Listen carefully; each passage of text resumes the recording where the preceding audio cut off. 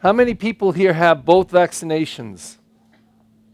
Ooh, wonderful. How many have one? Good. Keep it up, okay? That will keep bringing more people back to us as we get vaccinated and increase our safety a bit. I have to admit, these scriptures are tough scriptures to preach on. I have friends who, they don't get mad at me, but kind of like, why do we have to hear scripture like this? That God's mad and he's going to kill people and be angry for generations. And it just is part of what we have to deal with. But it sure makes me work harder when I read these scriptures and try to deal with them. And then in this gospel, people often bring it up and then they make excuses for Jesus. Why is he so angry and yelling and turning over tables and throwing the coins? They say he had a justified anger. So let's try to unpack these a little bit because I do think there is an important message in them, although it's kind of hidden. You know, I observe people. I grew up in a family, there were 6 kids. My sister had 7 girls. And so I grew up with all the squabbling between siblings and all of that, And I've observed, my parents were pretty calm people. They're German Americans and no drama, very little drama. But I've been around families with all kinds of drama where one of the parents really blows up when the kids don't listen and says something like this: I told you to close that door properly and completely, and you didn't do it. This is how you do it. Boom! Okay. I can see why you would say that, but why would you say it that way? And I can see why you would do it, but why would you do it that way? There's often a better way to make a point than exaggerating and blowing up. Almost anything we do filled with anger isn't very good. So today in these scriptures, I ask myself, why say it this way? And we listen to the commands of God. I get that, and they're good commands. This was a time in the book of Deuteronomy, a time when people, there was kind of a disorderly, nomadic people, and this experience of God coming to them through Abraham was a new revelation. And it was very clear what God was calling them to, a life of justice and goodness and respect for one another. And so it's law after law, command after command.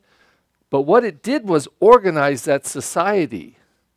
But then why does God say something like this?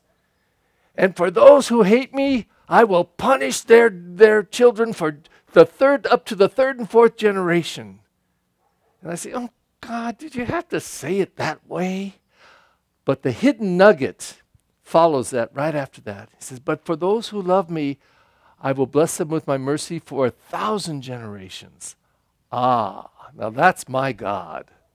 That's my God whose mercy never runs out. Goes on and on and on and on and on for 1,000 generations. In the gospel today, Jesus comes to the temple, and it's hard to know exactly what happened. I mean, we see what he did, but why? It isn't explained. You see, they had people who sold things at the temple because there were people that needed doves and pigeons and things for their sacrifices to God. They had to sacrifice in thanksgiving for blessings that they received. It's interesting, last night I asked the question that I asked last week, the question of the week. And the question of the week last week was looking at Abraham and how God was asking him to give up the most precious thing he had, his own son, sacrifice him like an animal, make a holocaust of him. And I asked people, have you ever had, or can you remember an Abraham moment in your life where you felt that God or life was asking of you the most precious thing that you had? So I mentioned that in passing as I was going to give the new question of the week, and after Mass, one of the women in the community came up to me and said, Father, she said, I really hadn't thought during the week of it, but when you asked it again, it hit me right away. And this is what she said. I was studying to be a nurse, and I was coming up on my big major exam to pass it to become a nurse. And both of my parents, not one, but both got very ill. And I thought they were going to die. And so she said, I went to God and I said, God, take anything away from me, anything you want, but please not my parents. That she prayed it with all her heart. She failed her exam, but her parents got better. And she said, that was my Abraham moment. I'm not saying that God made that happen, but that's the sign. That's what I got out of it. So what's going on in this gospel? What is this really saying? So Jesus apparently came and saw the people selling at the temple, selling necessary things. But one question could be, how were they doing it? Were they selling and robbing people of money, especially the poor widows who had so little? And that's one of the explanations, is that there was something crude going on in the way that they were selling. And I mention that because, people will sometimes say, well, why do you have fundraisers and sell things, have tables where you're selling food or selling things? And I say, well, it's all about getting funds to help those ministries do ministry in the church. It's not to get people money for themselves. Now, there are people along the streets that come and sell food and stuff, and that's for them. And that's all right. I get it. I appreciate that people in these times, it's very difficult to make enough to live on. So if they got the initiative to go out and sell tamales or anything else, fruit, whatever, good. But that's not what we're doing. When we're selling things, it's to build up our ministries and the work of the ministries within the church. But that's not what we're talking about. Jesus apparently found people that were doing it crudely and really robbing people. And or they were selling within the precincts of the temple. So it would be one thing to sell outside, even another thing to sell just inside the door, but only time we do that is if it's raining. But what if people moved into the middle of the church or up on the altar, by the side of the altar, or near the tabernacle and selling food? We'd all be disgusted.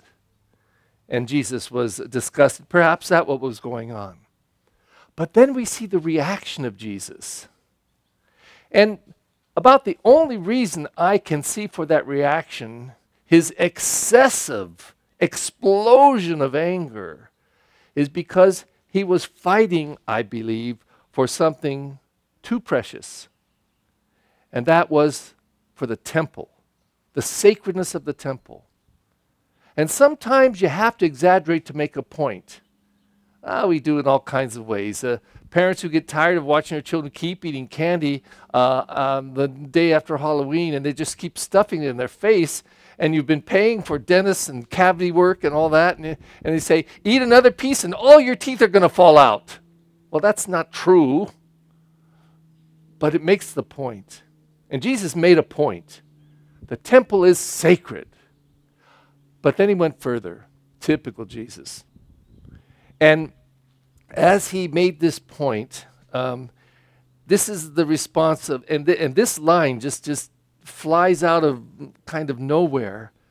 But the Gospel of John doesn't talk a lot about miracles, but it talks about signs. The first sign comes within the first chapter or second chapter, the wedding at Cana. And it even says that this was the first sign that Jesus did.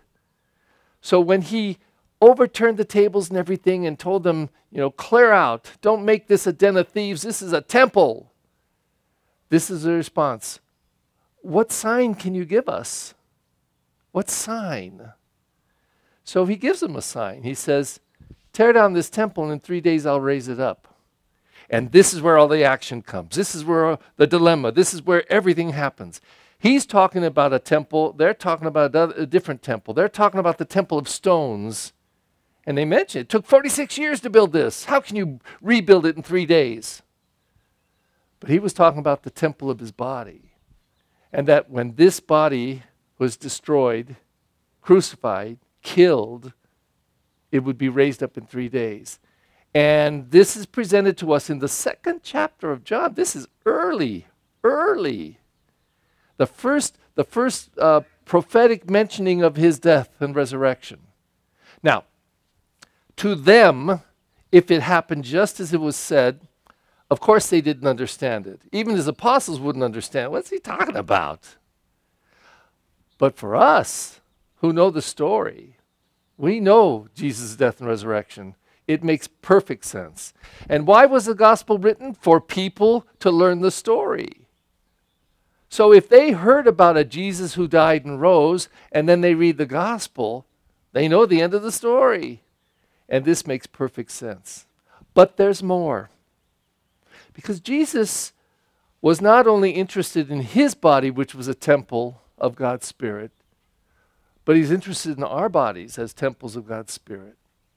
You know, the best of our theology, it comes in really the letters of Paul. When he says things like this, he says, you then are the body of Christ. Is that just an image, or does he mean it literally? We are the body of Christ. We gather together in oneness by the Spirit, and we make up the body of Christ. And actually, we do Christ's work in the world. When we love and show compassion and deal with justice and forgive, we're doing what Christ gave to us. The Word incarnate becomes incarnate in us. And we become the temple of the Spirit of God. And in baptism, we were blessed last night at the 4 o'clock Mass with the baptism. We baptized this little girl, and it becomes a real wonderful celebration within our celebration to say she is consecrated to God, and already she's a temple of God's Spirit, but now in a formal sacramental way, she becomes a temple of the Spirit of God. Literally, we say God dwells in her. And we use that oil that gets absorbed into the pores of her flesh and her body, because what we're really praying for is that the Spirit of God would be absorbed into her flesh, her body, her mind, her spirit, her heart, her soul, and become a part of all her actions. But at some point, we have to go way beyond just making the statement. Yes, we're temples of the Lord's Spirit. Well, if we are, then so what? What? What are we supposed to do? We're supposed to live it in a way that His grace and mercy and love thrive in us and are activated and then lived out in everything that we do. If you notice the opening prayer, that collect, where we not only collected all of our, or some of our hopes and desires, listen again to it. It's usually the best prayer. Well, the prayer after communion is excellent too, but listen to this prayer today. Oh God, author of every mercy and all goodness, who in fasting, prayer, and almsgiving have shown us a remedy for sin. So whatever we're doing for Lent is supposed to touch our sinfulness and do some healing, make us more. But then this is the petition that we ask. Look graciously on this confession of our lowliness, that we, who are bowed down by our conscience, may always be lifted up by your mercy. To the 1,000th generation, we would be lifted up by your mercy. Today we celebrate and honor the many temples that are sitting here in prayer and praise and listening to the Word of God and opening our hearts to God's great mercy. May it thrive in us and bless us, and through us be given to others.